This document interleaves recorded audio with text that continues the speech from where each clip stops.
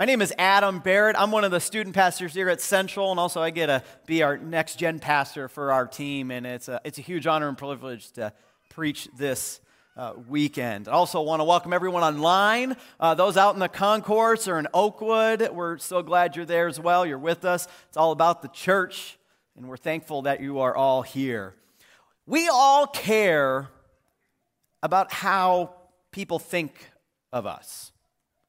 This looks different depending on the type of person you are and the level, but all of us at some type of level care about how we look.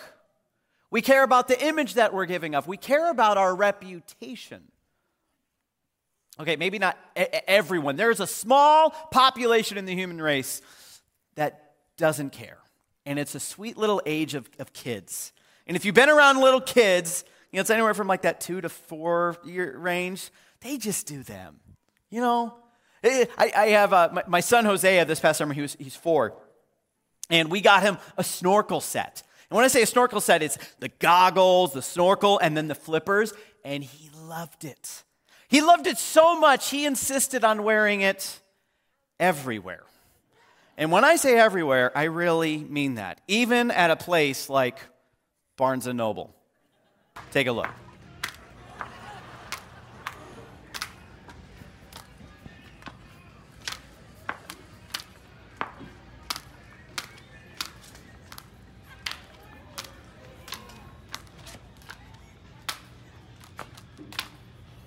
What you doing, dude? Just looking at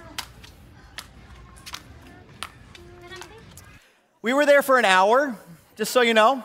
Going to the bathroom in flippers, interesting. Going to sleep, that's a whole nother story.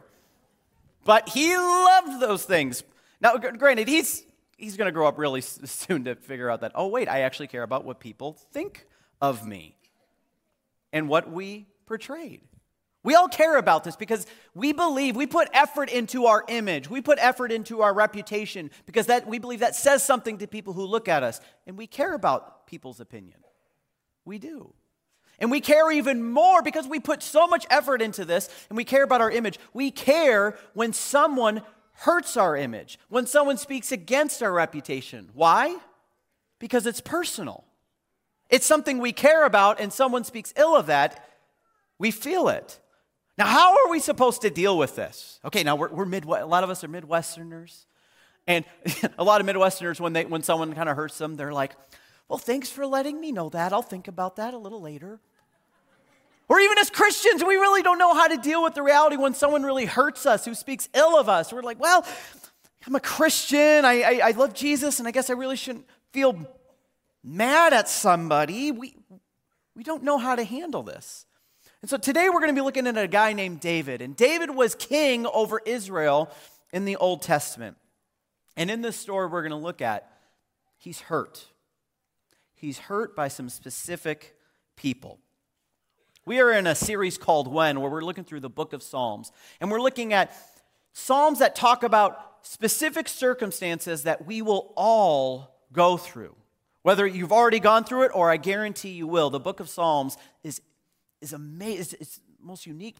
It's such a unique part of Scripture that speaks to how we deal with circumstances.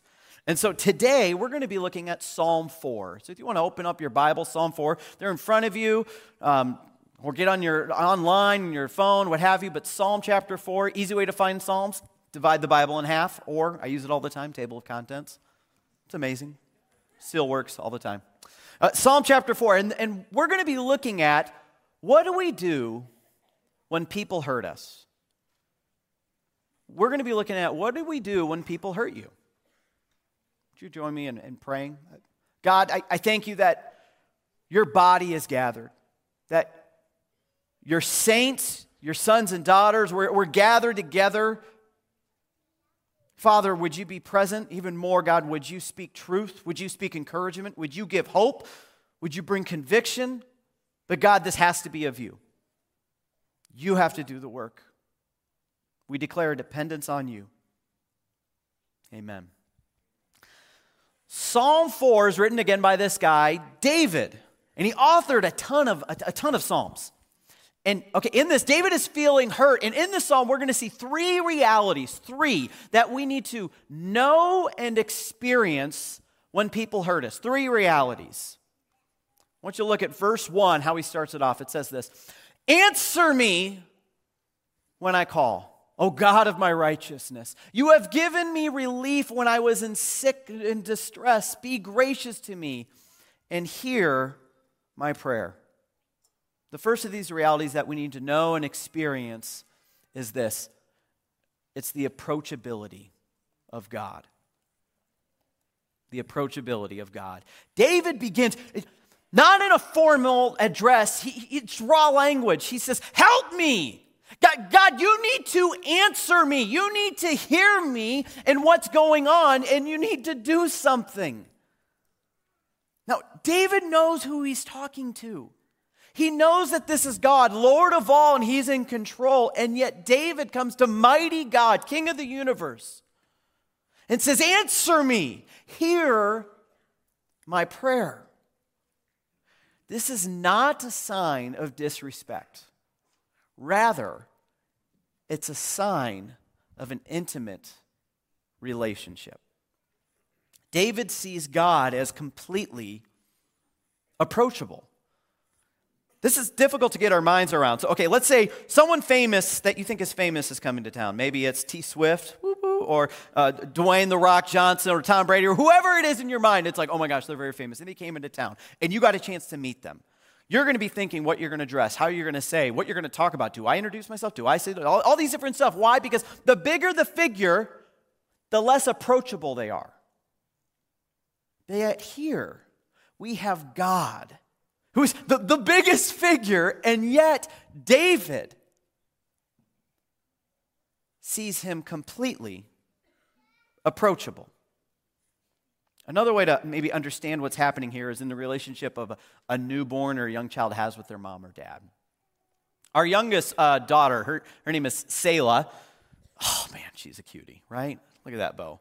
We have like 30 bows at our house, by the way. My wife loves bows, but no, she's a cutie. She's going to be 2 in March.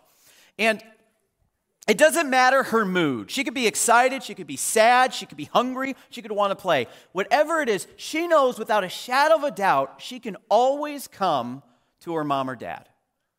Not only that, she actually expects it. Like, that's her reality. Whether we're available or not, she's like, you need to be here. That's the reality. Why? Because, okay, one, that's developmentally, I know that's where they're at in kids, but even more, it's because of the continuing relationship she's growing with her mom and dad. Do you see God this way?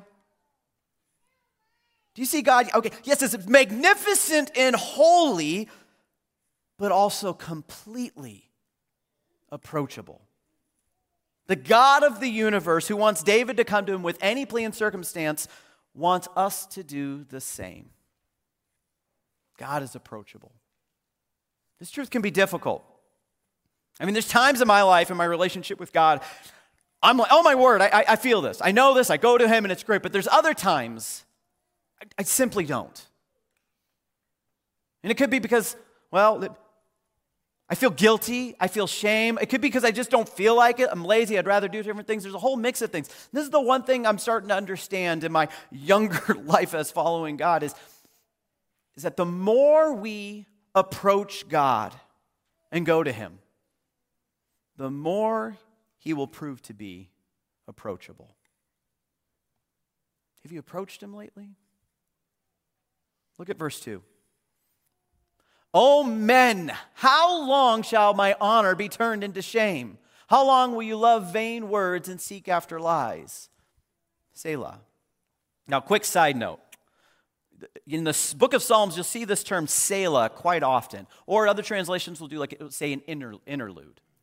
And we're not 100% sure the meaning behind this, but we have 2 really good ideas. First, the book of Psalms was commonly used in the worship of the Israel people when they're worshiping God. So they would sing these, they would read these, they would pray these. And then when it said Selah, a lot of times that meant, oh wait, it's a musical interlude. Something musically has happened. Another meaning for this is actually a moment for pause or reflection as the people are worshiping God. All right, now in verse 2, we get what's happening. Why is David having such problems? And there are people speaking dishonor to his name, his reputation. Now, these aren't just any people. The way this is worded in the Hebrew, these are distinguished people who would stand out in society. So the societal structure during David's time, there's David the king, who was appointed by God, and then there's also other influential, well-off, maybe noble people you could think who have maybe more money, and then there's the commoners. These are the more well-off people. They have great influence in Israel. They have great influence over the commoners, the poor people. And so these people are speaking ill, and then basically it's an image of maybe a whole kingdom starting to go against David. And David is feeling alone because of the harm that these people are causing him. In the midst of his frustration, in the midst of David being hurt, David first goes to God because he's approachable. But then here's the other reality that we need to know and experience, and it's this, that we're going to see in the next couple of verses. It's the refinement of God. The refinement of God. Refinement is, in terms of the Webster Dictionary, is the improvement of something by the making of small changes. Or another way is the process of removing impurities or unwanted elements from a substance. So gold, for example. You don't just mine for gold and you get, gold looks like this. No, there's a refining process of gold where there's different things that happen to where we get the gold that we want to use today. All circumstances, especially difficult ones, can refine us. In fact, God will often use pain and hurt caused by other people to refine us. Now, there's something important to realize here, that God never causes sin to happen to us. That would go against his character, his goodness, the attributes of who we know God is. But yet God will use the bad things, the hurt that happens to us, to refine us. And so in these next 3 verses, verses 3 through 5, there are 6 commands that we're going to see from David about refinement. Now, at first, David is speaking these commands, these statements to his opponents, because they should know better. They know about God. They've heard the stories. They've read the scriptures, and yet they're causing harm on him. But these words aren't just for his opponents. These commands, these are also for us today. They are meant to help us refine ourselves, especially when we are experiencing real hurt. Verse 3 says this. It says, "But know is the command, but know that the Lord has set apart the godly for himself. The Lord hears when I call." David's opponents should have known this. They're followers of him. Instead of focusing on the knowledge that they know to be true, it seems to be just this mere remembrance of facts for them. Instead of a knowledge that transforms, that bring change in life, they're focused on other things. There's other pressures happening for these opponents of David where it's causing them to not be committed to the Lord of what they know to be true. And this is true of us. I mean, how easy is it for us to go through the motions, to go to church every week, to maybe try to read the Bible, to pray, and yet real change isn't happening? Now, don't get me wrong, those things are good, but it's very easy for us to go through. And can we tell when this knowledge isn't transformative? You see it the most when bad things happen, when hurt happens. And then we have to ask the question, when we're faced with hard circumstances, when someone hurts us and we didn't do anything wrong and we're experiencing this pain, does our faith really matter? Does our faith actually speak to us in our circumstance? Whenever we are in pain from someone's actions, does the true knowledge of what God has done in our lives affect how we see it? Okay, I can say that this isn't easy. This is so difficult. Because circumstances can speak so loudly, emotions, what we feel speaks so loudly, and yet we see David reminding them to know the knowledge of the Lord. And you actually see David doing this. He recalls 2 things. He says, know that the Lord has set apart the godly for himself. He's recalling that, this knowledge. Not only that, but he says, and to know that the Lord hears when I call to him. What truth are you harboring in your soul when hard things are going to happen that you can cling on to? David continues. He says this next. He says, be angry and do not sin. Be angry. This is so real. He's validating emotion. We're horrible at this as Midwesterners and Americans. He's saying, be frustrated. The wrong that was done to you is bad. Be angry. Yet, don't let that anger lead you to sin. Now, how easy it for us to like, oh my gosh, I look at my anger, and how easy it is for me just to respond in anger. Like I'm fine with getting angry, by the way. That's an easy thing for me. And then I want to easily just respond. When someone posts something online, I see this with students and adults all the time, we're like, oh my gosh, that bothers me. I need to respond to it. On Facebook, oh my word. But even with students, you see this all the time in social media, and their friends say something, and this is battle, and all of a sudden we're angry, but then we're responding because of that anger. Look at what David says right after, be angry and do not sin. It says this. It says, ponder in your own hearts on your beds and be silent. We would much rather snap back at our spouse or our friend or our neighbor or our coworker when they do something wrong to us. But this says, wait. Think on this. Not only just think on it, but just be silent. We're horrible at this. You want to know why? It's probably in your pocket right now. Your phone. We think pondering something is, well, okay, you're angry, it's taking our phone out and then binge watching Netflix. We think pondering and maybe not responding is just scrolling through social media. And we're not dealing with our anger and frustration. We're pacifying it. We're saying, oh, I feel this pain and I don't want to feel it anymore. And I'm just going to use these means to ignore it. How do I know this? Because I do this. I get flustered in my head. And what do I want to do? I just want to pull out my phone and play this game or do this and just ignore life. And then afterwards, it's like, oh, some other stuff happened. And I'm like, I guess I'm okay. When I haven't really pondered what the Lord could be doing. Now, I got to say this. This is not an excuse to wait on certain things. There's certain things, abuses that happen in your life that need action right away. And so that's anytime it happens, like, we need to talk to people. So that's not speaking to that. David continues in verse 5. Says this, offer right sacrifices and put your trust in the Lord. 2 commands. Offer right sacrifices. David is calling his opponents, the people who are speaking ill of him, back to how God calls them to live. To offer right sacrifices was a part of what it meant to be about the community of God, according to the Old Testament.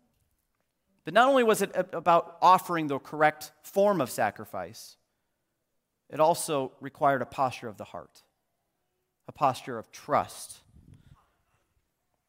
We are called to trust in God. This is really difficult, especially when we're hurt. When people have done this to us and we have no reason, we didn't cause any of this, and yet we're called to trust in God. This is the reason why I love this psalm, because in the beginning, David has real emotions. He's flustered. He doesn't know what to do. He has real pain, and he cries out to God. Yet in the midst of his pain, he's able to find trust in God. Now, when we read the psalm, it's not supposed to be hey, okay, you do this, and then this happens automatically. This psalm shows the honest tug of the soul that's happening when we're feeling hurt. Where at one point we feel the pain, we're lost, we're all this stuff, but then you see David claiming these things and these truths to trust in the Lord.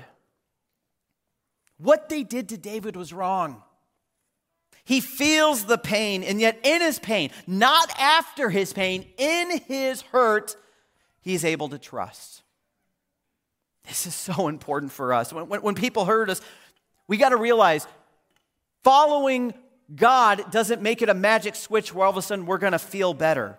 There is going to be an ongoing real battle when hurt comes. But then we also need to wrestle with the real knowledge and emotions and experience of who God is in the midst of that. God doesn't want to dismiss your pain.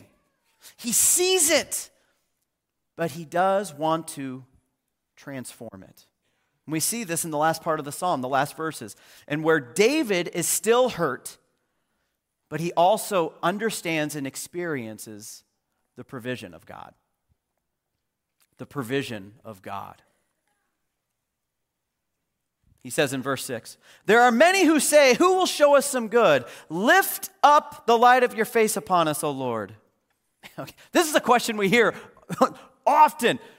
Who's going to show us some good? I mean, when stuff is bad happening to me, I'm like, "Hey, God, I could need a breather here. It could get a little better for me, please." Now, if I'm being honest, I'm really wrestling with why I'm asking that question. Hey, God, when can you show me some good?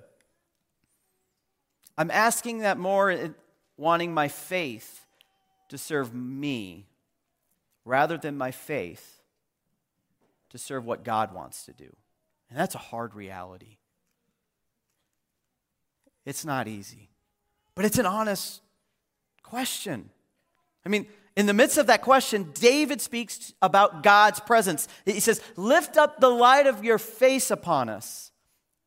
It has the image of, so when you go outside today, it's going to be cold. Let's say you're outside for a long time, and then there's this moment where the clouds part, and then the sun just beams on you. And in that moment, you feel its warmth, you feel it affect your body, and you're just like, "Oh, thank you." That's the gaze of God's face to shine upon us. Another way to understand this that other translators translate it is, let God's face smile. Let God smile upon us. It's in that the darkness of what David's experiences, he's holding on to this provision. He's saying, "Let your light shine. Let your face shine on me." Another way to think about it, let's say like my kids just have a really bad day and they come home from school. And they want to tell me all about it. And they're just explaining everything and the hurt they feel and they didn't do anything wrong. And they're just letting it all out. And as I'm looking at my child as they're saying this, I feel a whole bunch of different emotions. First, I feel sad. I feel sad that they're going through this. I feel sad that this hurt is happening and they didn't do anything to cause it. But then also, I feel just immense joy in them. I feel immense love because this is my daughter, this is my son. Like, I'm in love with them. Also, you know what else I see? I have seen everything before them. I've seen the life they've done. I could see this trial, but then also I can see a glimpse of hope after. I see all of these things when I'm gazing upon them. Do you know this gaze from God? Have you experienced the warmth of him? Do you know that God's jealous for you to experience his gaze on you? God sees you. He sees our pain when it happens and hurt. He sees ahead of us, he sees before us, and he sees us now. David continues in verse 7, says this, "You have put more joy in my heart than they have when their grain and wine abound." Now remember where David started this psalm. Help! David hasn't forgotten this. It's in the midst of his pain that he's remembering that God can give him the provision of joy. More joy than the world can provide. This verse actually gives us maybe a glimpse in the reason behind David's struggle. Some commentators will say that there was a famine going on, which is why he says, "Hey, God, you give given me more joy than all the food that could come to this place." Which makes a little sense because if there's a famine, that affects everyone. The poor, the rich, the king. We start to see that David is trying to see his current pain in God's provision. There is a way that God can transform and use hurt to where we ourselves can experience this joy. God wants to reshape the hurt. He doesn't dismiss it, but he wants to reshape it. David ends the psalm in verse 8. It says this, "In peace I will both lie down and sleep, for you alone, O Lord, make me dwell in safety." Okay, if I'm hurt, and this can happen, someone says something, really hurt. It can mess with my head. I can lie in bed and I'm trying to plan my retribution. I should have said this or did this. And I'm like, oh, if I see them, I'm going to be thinking. Like all these different things, they're swarming in my head. And so I'm wondering, how is David able to find rest? How is he able to deal with this? It's because he sees where his true safety lies. Even in the midst of his pain, he is able to go to God, who is approachable, and experience rest. Notice the emphasis. He says, "And you alone, O Lord, not in the things of this world, even in my anxiety and all these things that happen. And you, God, are able to give me rest in the midst of my hurt." Do you know God wants you to experience the same when you're hurt?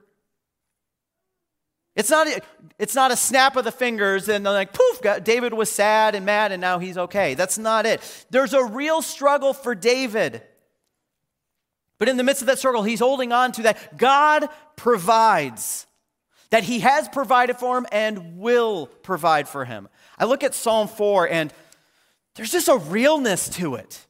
David's not fake. He's not trying to put on a show, but he's struggling and holding on to what he knows of God and his experiences of God. So if David was able to see how approachable God is, if David was able to see how God can use things to refine us, and David was able to see the provision of God, how much more should we know and experience these now that Jesus has come? Do you want to know what's so profound? Is that when God looked on humanity, he didn't wait for us to approach him. God sent Jesus to approach us. Even when Jesus is on the earth, do you know what Jesus does again and again? He doesn't just, hey, I'm going to hang out and wait. No, he approaches others.